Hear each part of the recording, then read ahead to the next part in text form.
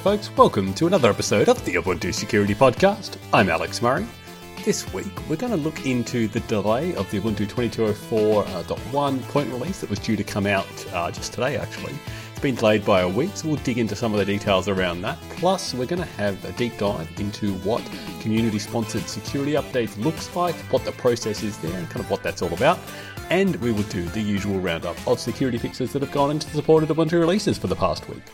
So this week, there were 75 unique CVEs that were addressed by the team, and up first was an update for Intel Microcode for our Ubuntu 16.04 Extended Security Maintenance customers. I actually talked about this one back in episode 164, where I covered it for those stable releases. Now it's been backported to our 16.04 ESM customers. This isn't going to be backported to 14.04 ESM because that doesn't support early loading of microcode.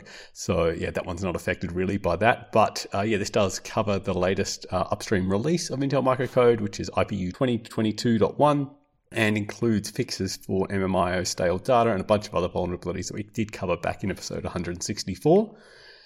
After that, we had an update for MySQL. This is for Ubuntu releases 16.04 Extended Security Maintenance, 18.04, 20.04, and 22.04 long-term support. This is the latest point releases of MySQL from Oracle, and that is 80.0.30 for our more recent releases, so 20.04 and 22.04 long-term support, and 5.7.39 for the older releases, so that's 16.04 ESM and 18.04 long-term support. As always from Oracle, this includes both security and bug fixes, as well as new features and some possible incompatible changes. As a result, they are the latest releases that have come straight from upstream there. After that was an update for libtirpc.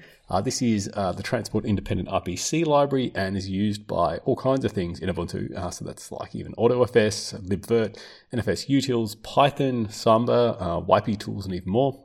This is for Ubuntu releases 20.04 and 22.04 long-term support. A single vulnerability here where it would fail to properly handle timeouts from clients. And so then it would keep open file descriptors to those. Eventually then it would exhaust all available file descriptors and wouldn't be able to accept new connections. In this case, it wouldn't actually detect the fact that it had run out of them, and it would just busy loop then trying to accept new connections even though it had no available file descriptors to do so. So essentially, a lot of clients could exhaust that and cause a denial of service against the server. So that has now been fixed. Firefox was updated after that to the latest upstream release 103.0. 6 CVEs here for Ubuntu releases 18.04 and 20.04 long-term support. Firefox is now Snap on 22.04 long-term support, so that does get updated automatically by Mozilla. That will come up again a bit later in the episode, so yeah, watch out for that. I had an update for the Linux kernel then, 4 CVEs for the Linux kernel in 22.04 long-term support, and that is now actually used as the hardware enablement kernel for 20.04 long-term support, and that's a 5.15 based kernel. In this case, there was a use after free in the Atheros Ath9k driver when handling certain error conditions. Sun RPC and floppy drivers as well had use after freeze too. There was also a type confusion bug in the NetFilter subsystem, so a local user then who has cap netadmin, and that's actually not too normal to have. However, if you do have unprivileged user namespaces enabled, a local user can then essentially become root within one of those and have cap netadmin as a result.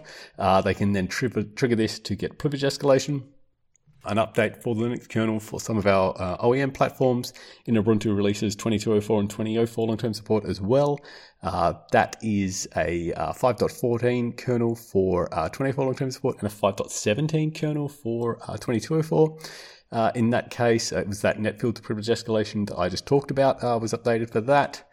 We also had an update for the kernel in Ubuntu 20.04 long-term support. That's a 5.4 based kernel, and it's also used on some of our platforms for 18.04 long-term support now. In this case, it was for our NVIDIA Bluefield platform for 20.04 long-term support, and GCP and GKE, so cloud environments under Google, for 18.04 long-term support. 6 out of 7 of the CVEs covered here are use after free bugs. 3 of them are in the AX25 amateur radio protocol driver, 1 in the 6-pack and MKISS protocol subsystems, and 1 within the 8 devices USB to CAN and floppy drivers as well. There was also an issue where KVM hypervisor failed to handle guest translation look-aside buffer invalidations. As a result, a guest could then corrupt host memory. As I say, the result of all of these really is memory corruption. Therefore, a crash could possibly be triggered, but also possible code execution as well. Thanks to the kernel team for fixing all of those. Similarly, they updated the kernel on Azure for our 1604 extended security maintenance customers. This is a 4.15 based kernel. Most of these are the same vulnerabilities I mentioned earlier, plus some that I've actually talked about in previous episodes. So things like an issue in secret process migration that could result in privilege escalation, and a use after free in the Fuse subsystem. One more kernel update, that's 4.4 based kernel for our 1604 extended security maintenance customers, and it's also used for some of the kernel variants on 1404 extended security maintenance as well. In this case, the race condition that could lead to use after free in the IGMP protocol implementation. A local user then could use this to get denial of service or possible code execution. Memory corruption within the USB gadget driver that could be probably triggered by local devices. An out-of-bounds read in the RNDIS driver, that's information leak or crash as a result of that, and that net filter privilege escalation bug that I talked about earlier as well. That is it for the week in kernel updates. A few more security updates to go through though. We had an update for Samba for 2204 long-term support and 2004 long-term support. 6 CVEs were rolled into this. It didn't handle the max query duration parameter as expected. Also, there's a possible privilege escalation that could be triggered through when changing passwords because it wasn't enforcing restrictions properly. A separate password-based privilege escalation since a user could forge a password request with their own key, but it was then destined for another user and therefore change the password of another user and essentially take over their account, and that included the ability to take over domain admins as well. There was a memory corruption that could be triggered through a crafted LDAP request, leading to denial of service or information leak.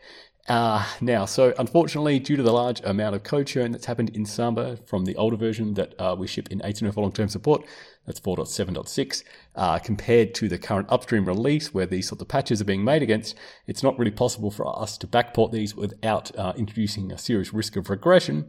And so these are not going to be patched for 1804 long-term support. It's getting quite difficult to support Samba on 1804 long-term support going forward. So people are advised, if you are running that there and you're concerned about these sorts of bugs, to be upgrading your Ubuntu release to, say, 2004 long-term support or 2204 long-term support if you can. And that way you'll keep receiving security support for Samba. NetSNMP was updated. Various memory corruption bugs here, 6 of them for Ubuntu releases 1804, 2004, and 2204 long-term support. In this case, out-of-bounds reads, null pointer references, buffer overflows, all of those can be triggered through crafted SNMP requests, leading to a crash, denial of service, or remote code execution. And finally, NTFS 3G was updated for 1604 extended security maintenance. This is the same set of vulnerabilities that I talked about back in episode 163 for our long-term support releases. These are things like a denial of service or possible remote code execution through mounting of crafted disk images, mishandling of file handles that could then lead to an arbitrary memory read-write bug, so you could then imagine code execution as a result of that. Or the ability to intercept traffic between Fuse and the kernel, leading to an information leak and the like. And that is it for the week in security updates.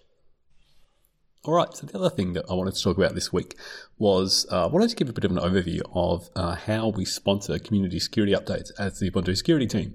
So as you're probably aware, having listened to this podcast, but maybe not, I thought I'd go back over a little bit of, history and details to give some context to this. So the Ubuntu security team maintains packages within the main and restricted components within Ubuntu. So the Ubuntu archive is divided up into 4 main components.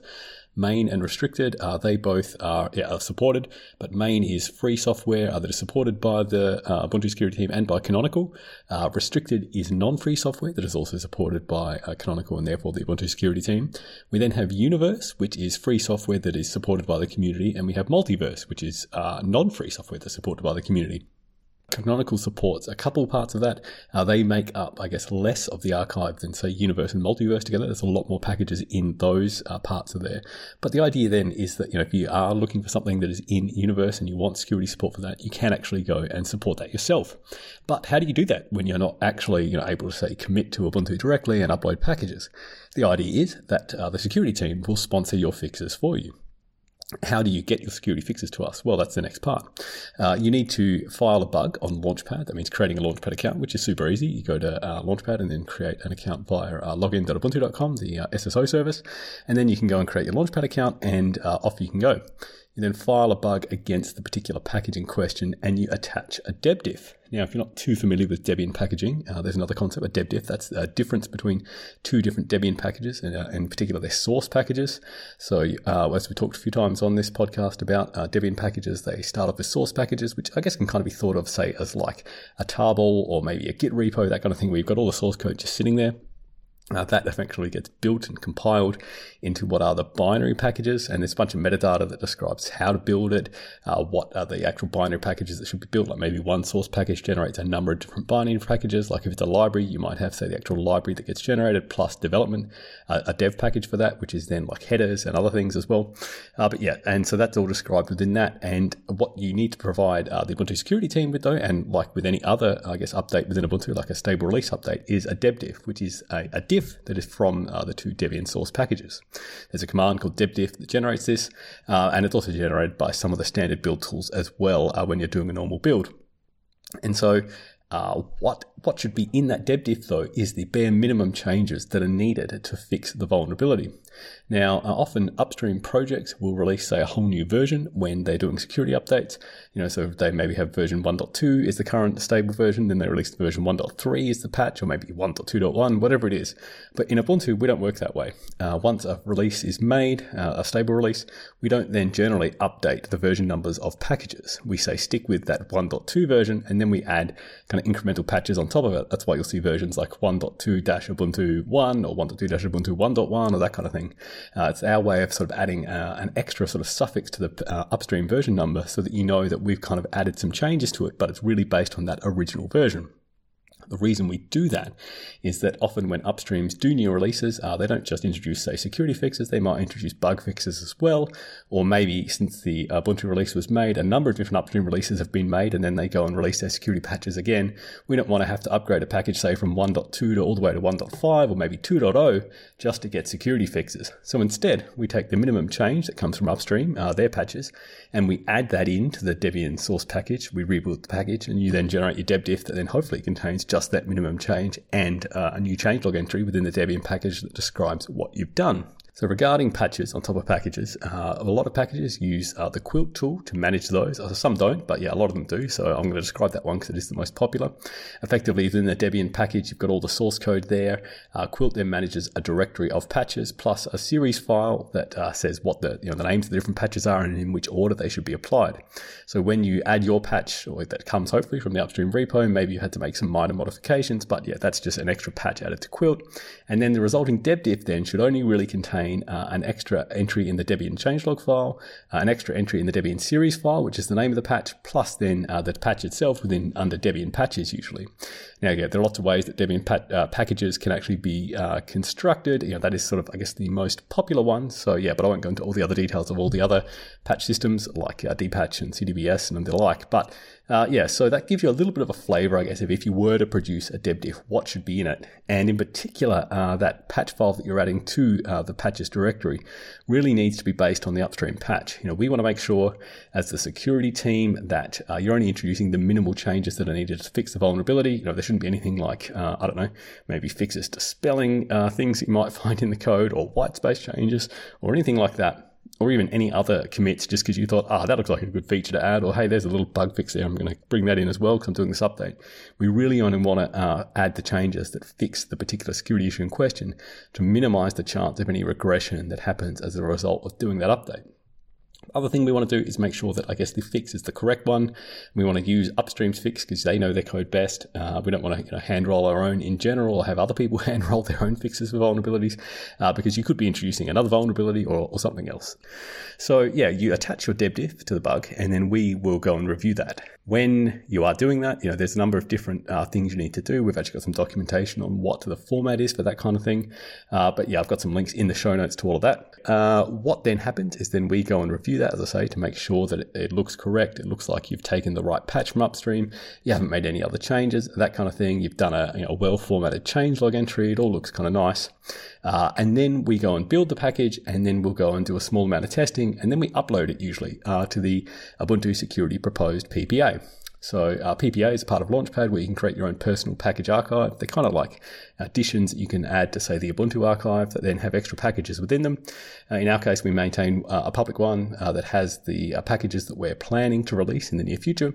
So we'll upload your package to that, and that then gives us and you a chance to test it from there. So then you can add that to your apt sources. You can upgrade to the package from that, and then you can do whatever tests are needed to validate that that is correct. We'll also do some testing on it as well. Obviously, we want to make sure that the updates are high quality as well. And then once that all looks good, we'll go and release the packages into the security pocket of the release in question and publish a USN as well. So to give you a bit of an example of what that looks like, I've actually got a link in the show notes to a recent bug with a community member that we went over where they initially proposed one set of changes. We kind of discussed there how that wasn't really appropriate. We want just the bare minimum set of changes. And then you can see the attached deb diffs there as well and the resulting USN. That's all in the show notes. The bug number in question is 1971185 for the SPIP package in Bionic if you want to go and look that up. Now, we do have a lot of documentation on the Ubuntu Wiki around this. In particular, there's a lot of tooling that you can use to make a lot of this easier. We set up things like cheroots so that we're not building directly on the machine in question, but, you build in a clean environment that is very similar to how Launchpad builds packages as well. We have a tool that wraps the traditional packages like dpackage build package or deb build to actually do the builds. We have a tool that wraps DCH, the Debian changelog thing, dput to upload. So it's all in this one tool called UMT. So I've got a link in the show notes that discusses a bit about that. Plus our other tool, UVT, which is kind of doing like easy libvirt based virtual machines. So you can then easily test your packages as well in a clean environment, not having to test them, say, on your machine directly, or maybe you want to do a package update for, say, Bionic, but you're running Focal now. You don't have to have a Bionic machine to do that. You can set up a Bionic cheroot to build the package in, and then you can actually set up a Bionic VM to test the package as well. So check out the show notes if there's anything that that really does interest you. You want to get into it as well. Ask questions. Feel free as always. We're more than happy to answer your questions. Hop into the Ubuntu Security channel on Libera.chat, the IRC network, and we'd be more than happy to help you along your way to patching your favorite package in Ubuntu. All right. So the other thing I did want to mention in this week's episode is the Ubuntu 2204.1 point release that was due to come out today, but unfortunately has been delayed. It is delayed now for another week. That will come out with any luck on the 11th of August. You can see the current test status in the ISO tracker, which is the kind of web system that we use for defining all the different candidate ISO images and the various tests that need to be run against them and to pass before the releases are made. In particular, there was a bug that was found late in the process around the OEM install process for Ubuntu. So you're probably used to installing Ubuntu on your machine. If you're running the desktop image, you'll be installing that through the graphical installer. If you're running server, you'll install it through the server installer. But as part of the desktop installer, we have an OEM install mode that is used by OEMs who want to ship Ubuntu pre-installed on their machines. In that case, it kind of runs most of the install process as the OEM. They then click a little thing that says, set up for end user. Then when they power off the machine gets shipped to the end user powers it on, it boots into this OEM config mode. They then go and set up their first user account, and off they go. They've got their machine without having to actually run through the whole install process themselves. Pretty cool stuff. But it was found that then once they had logged in as that user, Firefox wouldn't start up. And actually not just Firefox, but anything that was a snap that had been already pre-installed as part of the install. Now, there's only a couple snaps that we do install that way. One of them is Firefox. The other is the Snap Store, which is used then to install not just snaps, but also debs as well from the graphical environment. And obviously having these two packages not working out of the box in that mode is not great, because you can't get on the internet necessarily, or you can't get onto the web, should I say, to be able to look up why isn't this working, and you can't install other software. Maybe you couldn't even install another browser graphically to go and solve that. So yeah, not a great bug to have. And so a number of different people were investigating this, Foundations team, desktop team, security team, and others to try to figure out what was going on here. So when, say, Firefox was started, it looked like it basically just didn't have any permissions. AppArmor would block anything it tried to do, and therefore it couldn't really do anything, and it just wouldn't start. And so, as I mentioned earlier, Firefox is a snap, and, that's managed by Snapd. And Snapd, when we looked at the logs for it, it had started up and it couldn't see any of the snaps on boot, which is really weird because they have been pre-installed. They're there. And so the thing to know about snaps is that they are SquashFS images. They're their own separate file systems, and they're all meant to be mounted early at boot as their own systemd mount units. They'll specify this wanted by equals multi-user target, which is to say to systemd, the multi-user target wants all of these to be mounted. So that means that when systemd is booting the machine, as it's getting to the multi-user target, it'll make sure that all of those are mounted along the way, which is what we want. Multi-user is kind of equivalent to the old run level 2, which is like, kind of any multi-user system. So basically you're not booting in like single user mode, or you're not booting in recovery or anything like that, or you're not obviously shutting down the machine. You're just doing a normal boot, whether that's a graphical login or not.